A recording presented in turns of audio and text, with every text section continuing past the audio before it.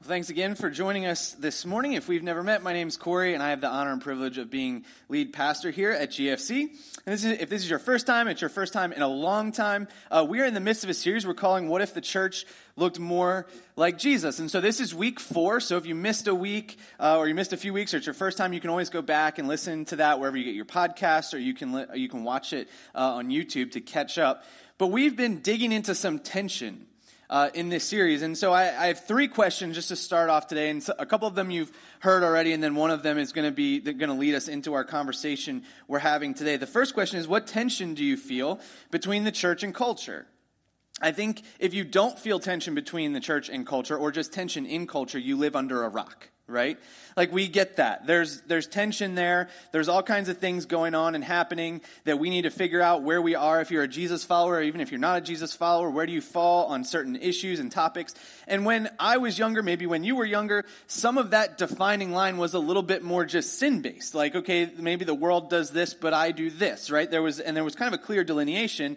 And now that spectrum has become more broad. There's differences of opinion. There's differences even in churches about where we should fall on different ideologies and movements and all that kind of stuff. And so we feel this tension. And one of the things that is wrong when you feel tension, if you just ignore it, it never gets better, right? If you just pretend that it doesn't exist and you just go about your day and you just leave it alone, it just gets more and more and more and more. And then all of a sudden something blows up. And so part of the conversation we've been trying to have is, if we feel this tension, then what do we do with it? And I shared a few statistics. I'm not going to share them again today. I have a different statistic I'll share later. But the trend has been that people trust the church, or trust Christians, or trust the church as an organization less and less and less. So then our second question is this: how can the church impact the tension we feel? Is it right, this is a difficult question, right? Is it right that people feel that tension with the church if they're not followers of Jesus? Sometimes, I think yes, right? There are certain topics and things that we should fall a certain place on as Christ followers compared to where other people who aren't Christ followers are going to fall on that. But should there be a distrust? Should there be a skepticism of people, or should they see us as just genuine people who maybe we disagree, but they can actually appreciate the fact that we care about people and that we love one another and that we just simply believe things a little bit differently than they do? And the last question I want to ask, and this leads into our conversation we're going to have today, is how do we respond when we fail? And this is a question that I want to ask across a very wide spectrum. How do we respond when we fail? When we fail at this, when we become maybe the impetus for distrust in the church. But also, how do we respond when we fail just in sin? What do we do with that? And how does the way that we interact with one another on that topic speak to the people that are outside of the church? When they see how we treat each other when we fail or when we struggle, how does that impact their perception of us and whether they would engage in a church environment or they would want to begin a relationship with Jesus if they don't have one?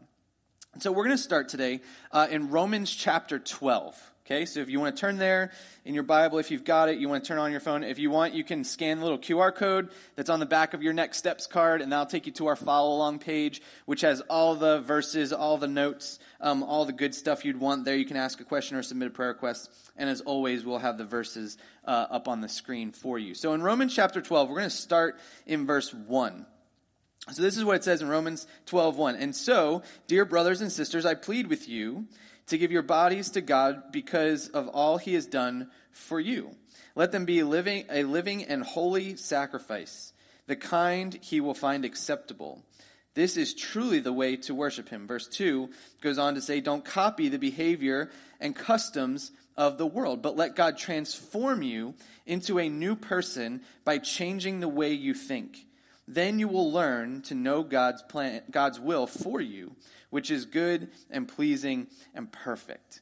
Now, maybe you've interacted with this verse before, or these verses that we're going to read today. So maybe you've heard them, but I just want to kind of set the stage if you haven't interacted with them before. In verse 1, he makes a pretty interesting declaration. He goes, this is how you are to live. Your life is supposed to be a sacrifice. Now, they knew sacrifice as something you killed. So for him saying that you're supposed to be a living sacrifice, this is kind of a different way of thinking about it. And he goes, if that's going to be true, you're going to offer your life to God. So he says that's what we're called to do. And then he says in verse 2, don't copy the behavior or customs of the world. So this living sacrifice that he's calling us to is different than what you're going to see lived out in the world. There's the tension, right? That's the tension we still feel today.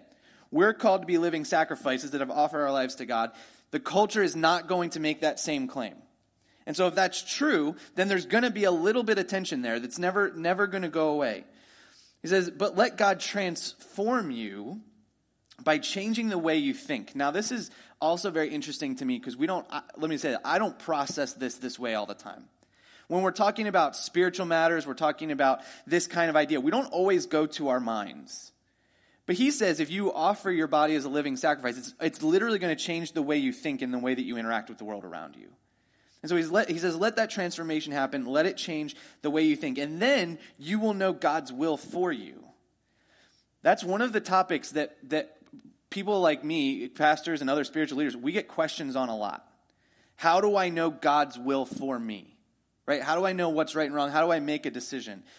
This is kind of the blueprint for how to do that, right? Offer your body as a living sacrifice. Offer your life to Jesus. Live for Jesus, and his will become known to you. Now, that's not very tangible, right? It's not like just open a book. Here's what God's will is, right? It's like you have to actually live in it and kind of let him guide you. But this is all part of this conversation and some of the tension that we still feel today. And the word I want to focus in on in verse 2 is transform. Now, here's what I know about us, right? We love a good transformation story. Think about all the shows, all the TV shows, like reality shows that have to do with transformation, right?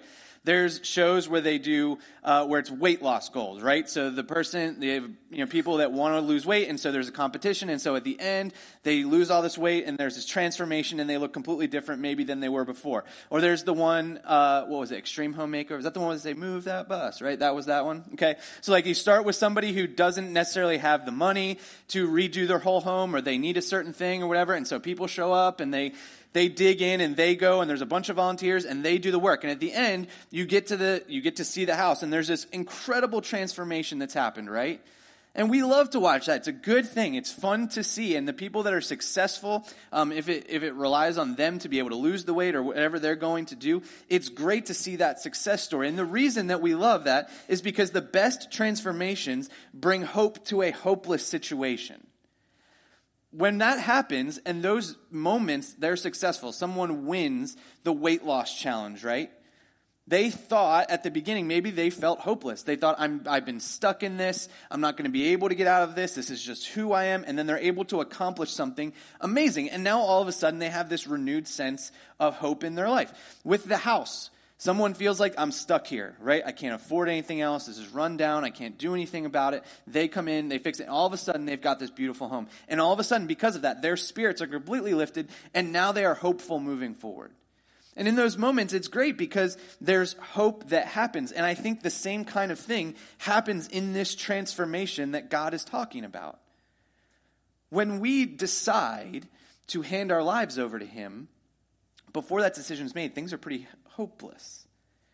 Like, even if you're not a follower of Jesus, and I'm saying this is going to sound a little bit like frustrating to you, but like, let's just go there for a minute.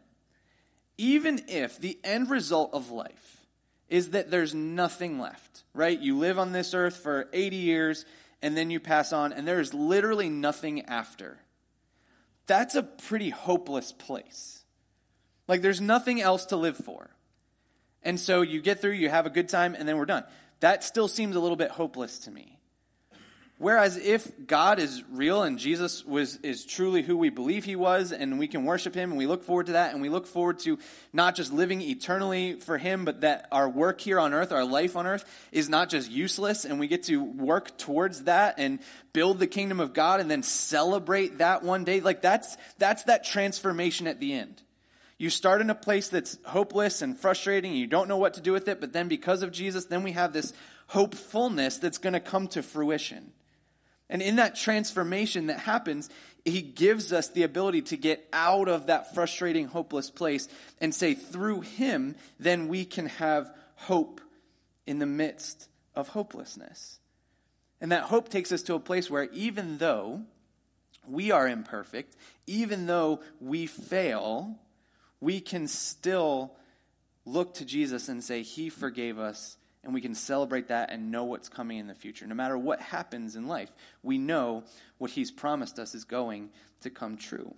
Let's keep going in verse 3 of Romans 12. It says, because of the privilege and authority God has given me, I give each of you this warning. Do not think you are better than you really are. Be honest in your evaluation of yourselves, measuring yourselves by the faith God has given us. Now, we're going to put the same verse up here in verse 3, but I want to change some words to yellow, right? In the center of this verse, this is very important. Don't think you are better than you really are. Be honest in your evaluation of yourselves. Don't think too highly of yourself, right? He goes, do this evaluation, think about who you are, think about where you are, understand the transformation that needs to happen in you. If you assume that there's nothing that needs to happen, then the transformation's never going to go, right? We have to be honest. I thought about it this way as I was processing this conversation, is that at some point we have to recognize that we need help, and we have to be willing to accept that help.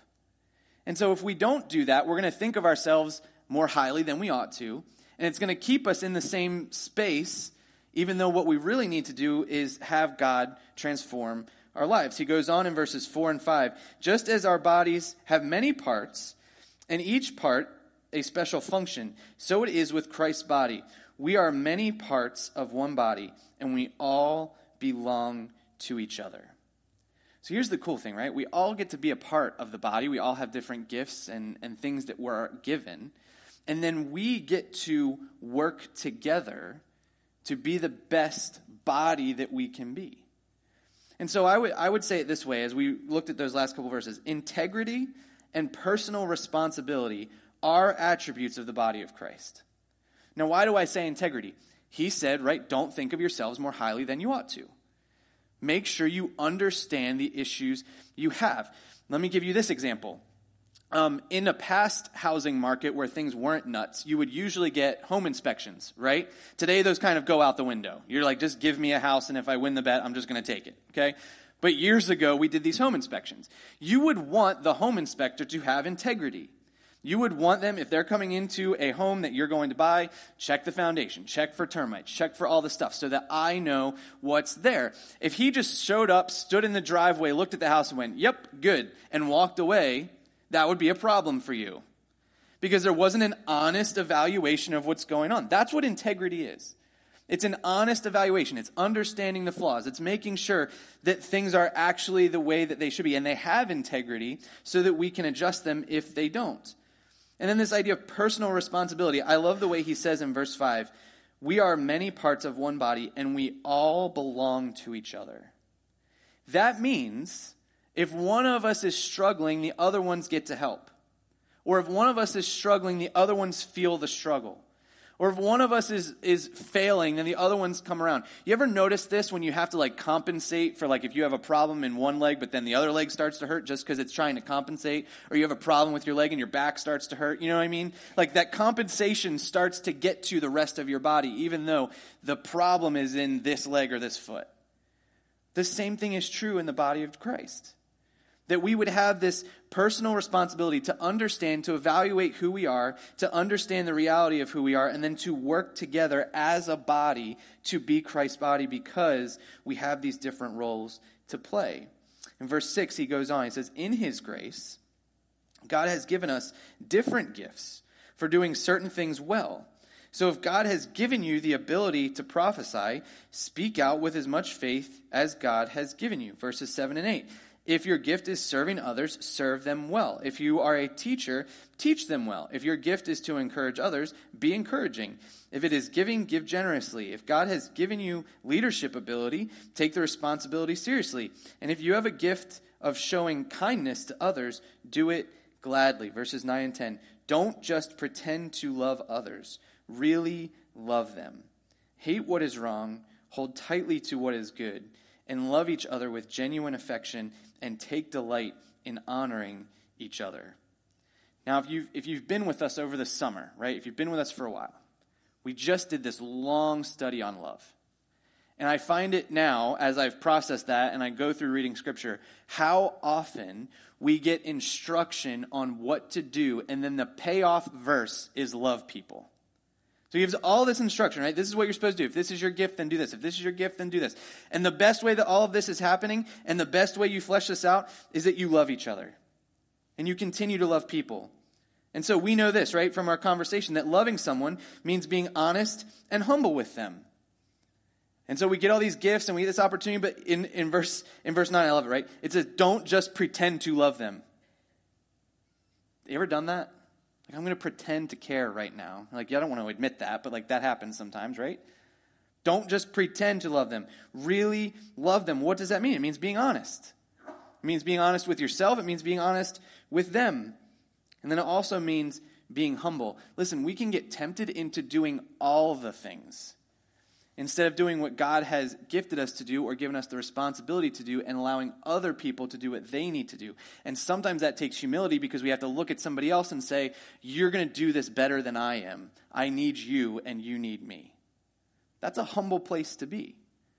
It can be a challenge to say, I need somebody else, or I am better when somebody else is involved in this conversation. But if we understand it as a body, understand the church as a body, then we need all those other pieces.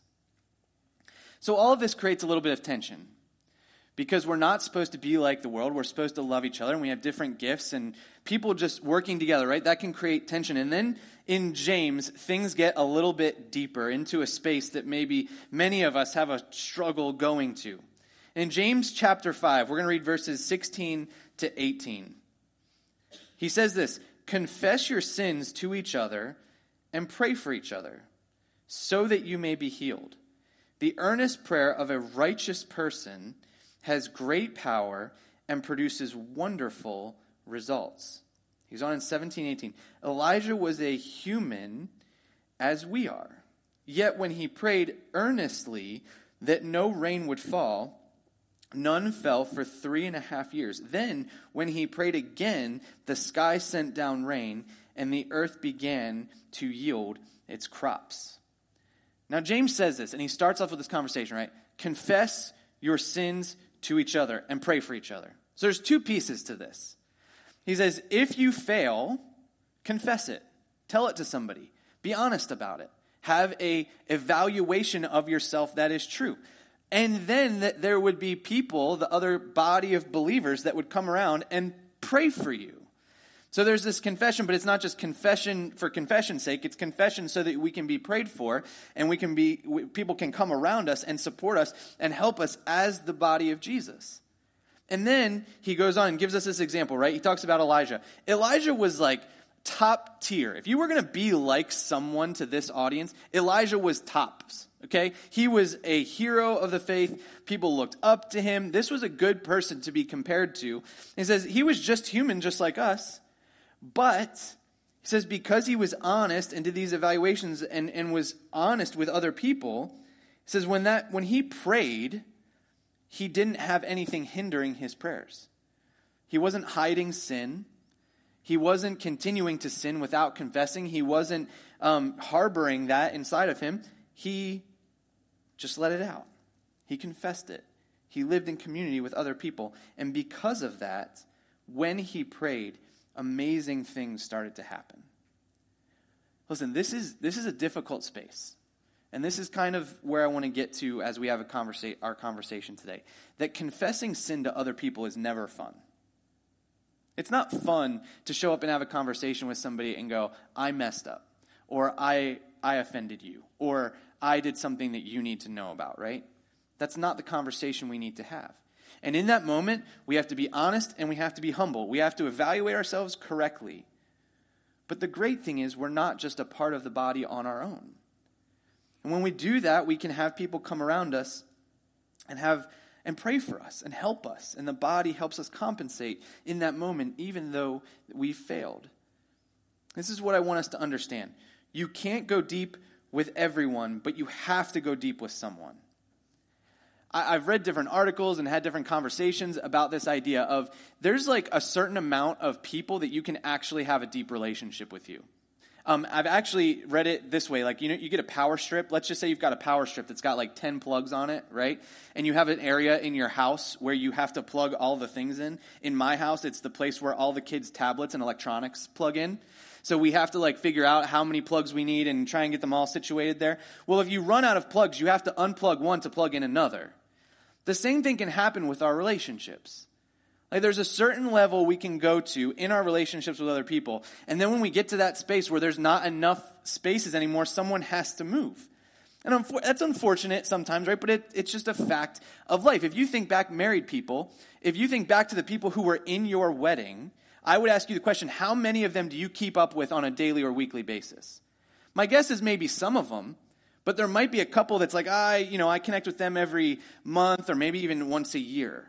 Right? Life just happens and we continue to go on. So we can't just go this deep with everyone. It's not like when we confess sin to somebody, it has to be like everybody, right? You just have to declare it to everybody. But there needs to be people that we are in community with that we can go deep with and we can have those deep conversations. And when we fail, we can have that conversation and confess it. And that person would then pray for us. See, if we don't build that, if we don't connect in that community, we're just going to continue to sin. We're going to continue to hide it. It's going to continue to eat away at us. And what James says is it's going to hinder the prayers that we have because we've allowed sin to continue to live in our life. Another reason that this gets difficult is because confession means vulnerability.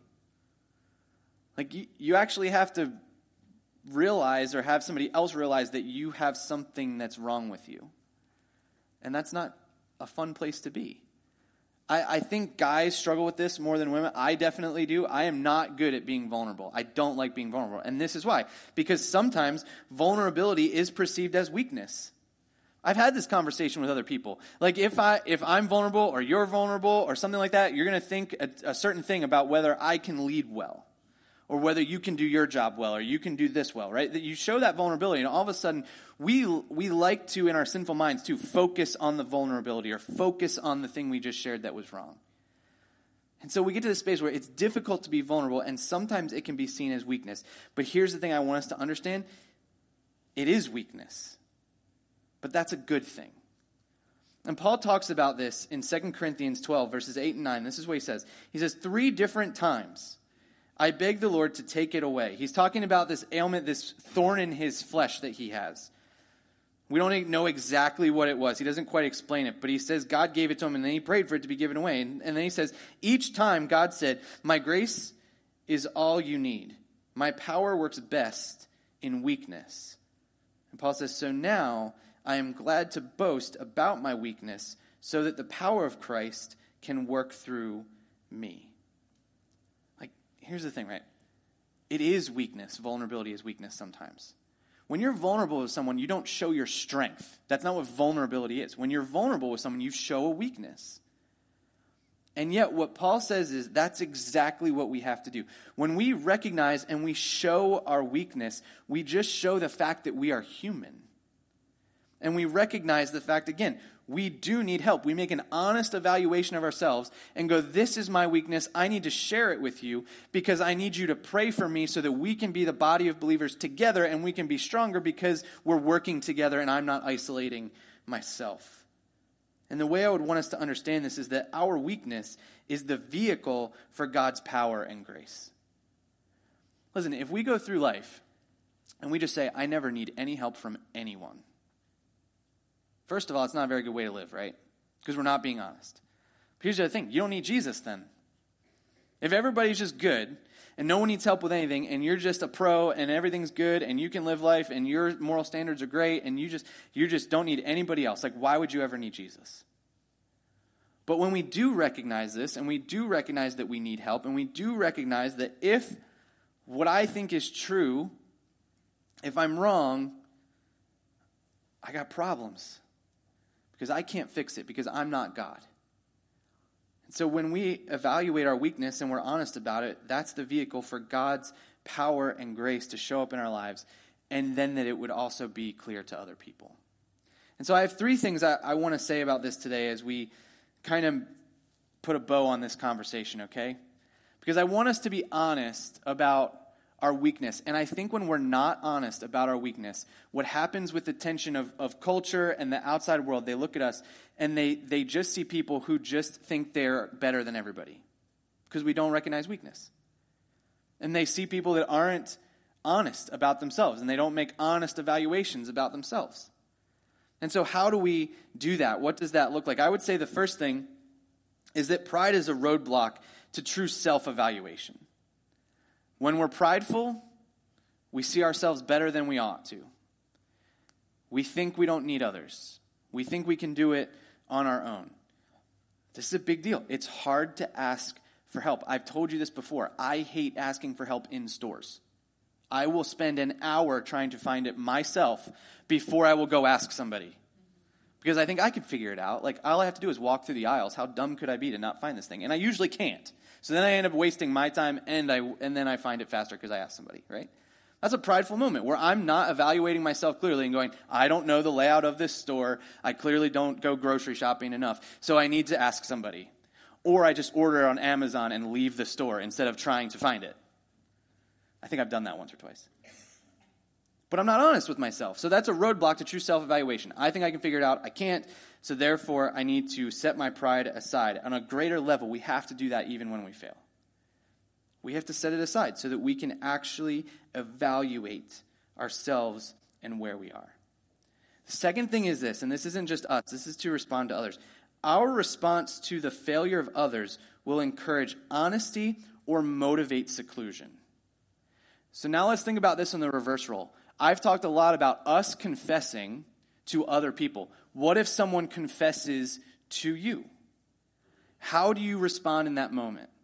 When I was a student pastor, I spent so much time having conversations with students and with parents about this interaction. Because if a child shows up, a kid, a teenager, whatever, shows up to a parent, and they openly and honestly offer that they've screwed up, right? What I preach to parents is, do not freak out. Be real in that moment. Hear them. Because if you freak out, they're not going to want to do that again later.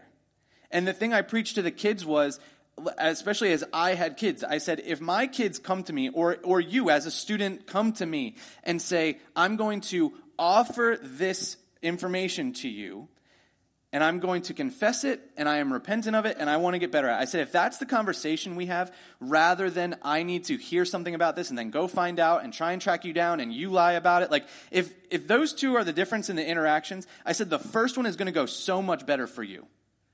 Because if you come and you're just honest about it, that's a way different conversation than if I need to find it out myself.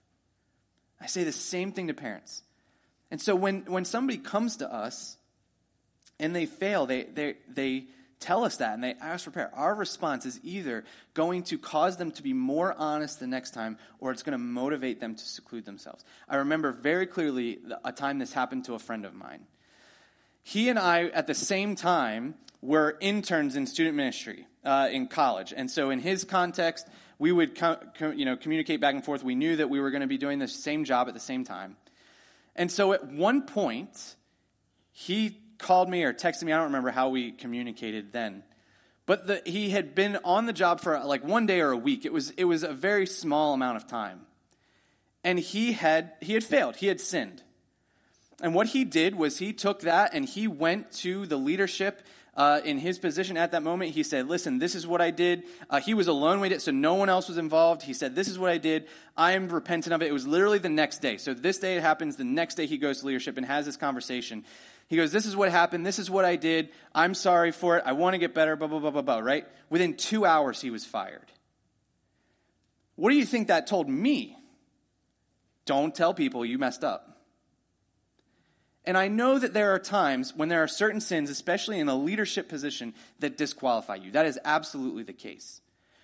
But at times, we teach people, especially if it's a cancel culture thing, like if you screw up, we're just going to remove you. And I think too many times there are those opportunities where somebody shows up and has a conversation and willfully repents and confesses sin, and we look at them and we say, I'm going to cut you off instead of help you get better.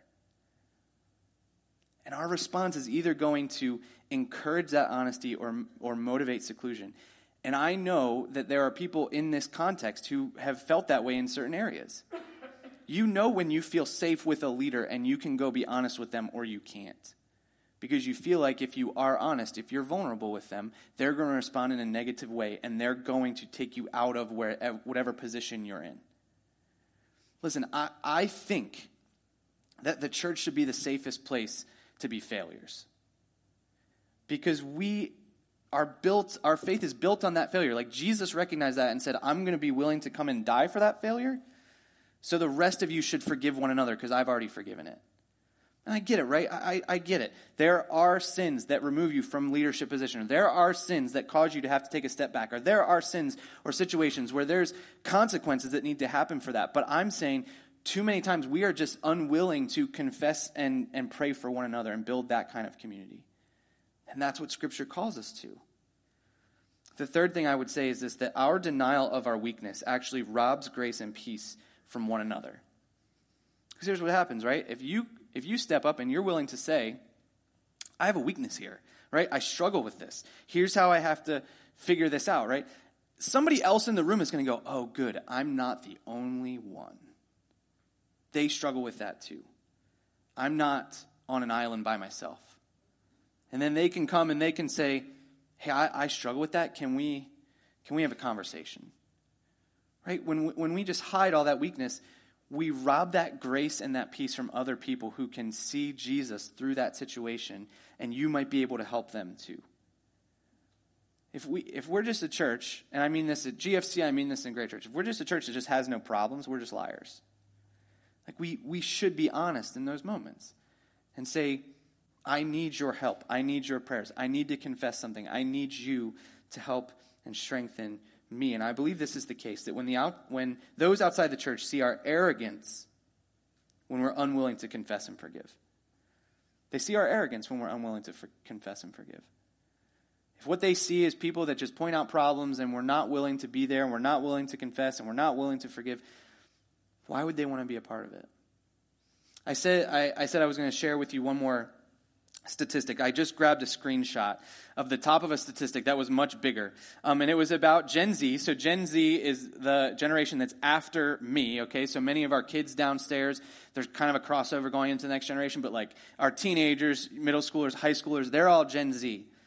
And they did a survey about what they would need to see in someone else in order to consider following Jesus, right? If someone was going to share the gospel with them, what would they need to see in that person that would maybe drive them to a place where they would be willing to listen? And the very top of here we go, put it up on there. The very top of it was listens without judgment. That was the very top thing. There's like 20 things on this list, and they could check all that applied. But this one mattered the most. And look, non-Christian Gen Z, 72% said if people would just listen to me without judging me, that would make me want to listen to them. That's what people hear when they hear Christian. They hear judgmental. And if we can't share and be honest and open with one another in our context as people who believe and follow the same God, people outside of that context are never going to be able to find their way in. Because if we're just judgmental of them, they're not going to want to be here. There's no room for them. And we should see that we can listen without judgment. I've said over and over again, it doesn't mean that we just overlook the sin. It just means we have a conversation from the same place of, I once was there too, and I understand what it's like to be where you are. It's not a I never would be. It's an I once was. And so here's the last thing I want us to walk away with today. If the church looked more like Jesus, we would see the severity of our sin, but boast in the victory of the cross. Like, we would see how bad it was. It was so bad that Jesus had to die for it. That's how bad sin was. This isn't to overlook sin. It's not to minimize it. It's to say, Jesus died for it. That's how bad it was. But at the same time, because he died for it, we have victory in the cross. Sin lives the best in darkness. When no one else knows about it is when sin can continue to go on and on and on and on. The second we have conversations about it and open up about it and be honest about our weakness and have people that can pray with us, that's where sin starts to die. So if we want sin to get out of our life, start telling people about it. And not standing on street corners, hey, listen, this is what my sin is, right? Not being silly, but having the conversation with the people that we're closest with to say, will you help me? Will you pray for me? And they can check back in and go, how'd your week go? Right? How was your conversation with that? How did you do in this area? That's when things start to go. And that honesty is going to lead to a place where people who aren't followers of Jesus will see that kind of honest, open communication and that willingness to love and forgive rather than judge. And it's something that they would want to be a part of. Listen, we should be really good at this. I want us to be really good at this. That we would be honest with one another. That we'd be vulnerable at times. That we would say, I need you to pray for me. And that when that happens, when somebody comes to us and they confess something or they ask for that prayer, that we would respond in a way that motivates honesty over and over and over again, especially with our kids, so that they're honest with us. And that we would be a place that feels safe to say, I don't have it all together. I'm not perfect. And I need the rest of the body of Jesus to come around me. I'll say this. I'll just say this for me. If you come and open up honestly to me, I will not freak out at you. I promise. I've said that to my kids. I've said that to my students in the past. I've said that to other people. Just come talk to me. I promise I won't freak out. But I want all of us to have that conversation with one another so that we can be a place where that weakness is opened up to and sin doesn't continue to live. Let's be a church that is about forgiveness and not judgment. Let's pray. God, we know that each of us are not perfect, and we know that you know that too. And yet you decided, as bad as our sin was, that you would come and die to pay for it. And so I ask that we would be willing to forgive the sins that you already forgave. That we would be a church and that we would build relationships where the weakness that we clearly have, even though we want to hide it, is shown in vulnerability so that your grace and your power can flow through it. And that we would be able to connect with others even in our weakness to be able to help them and help them process it and help them get better, especially if they're in a place that needs help. And I pray that our church would be one of the safest places to be imperfect because we love one another and we help one another and we forgive one another. I pray that that overflowing of forgiveness would also go to those in our community and that it would be so true in our relationships in this body of Christ. In Jesus' name, amen.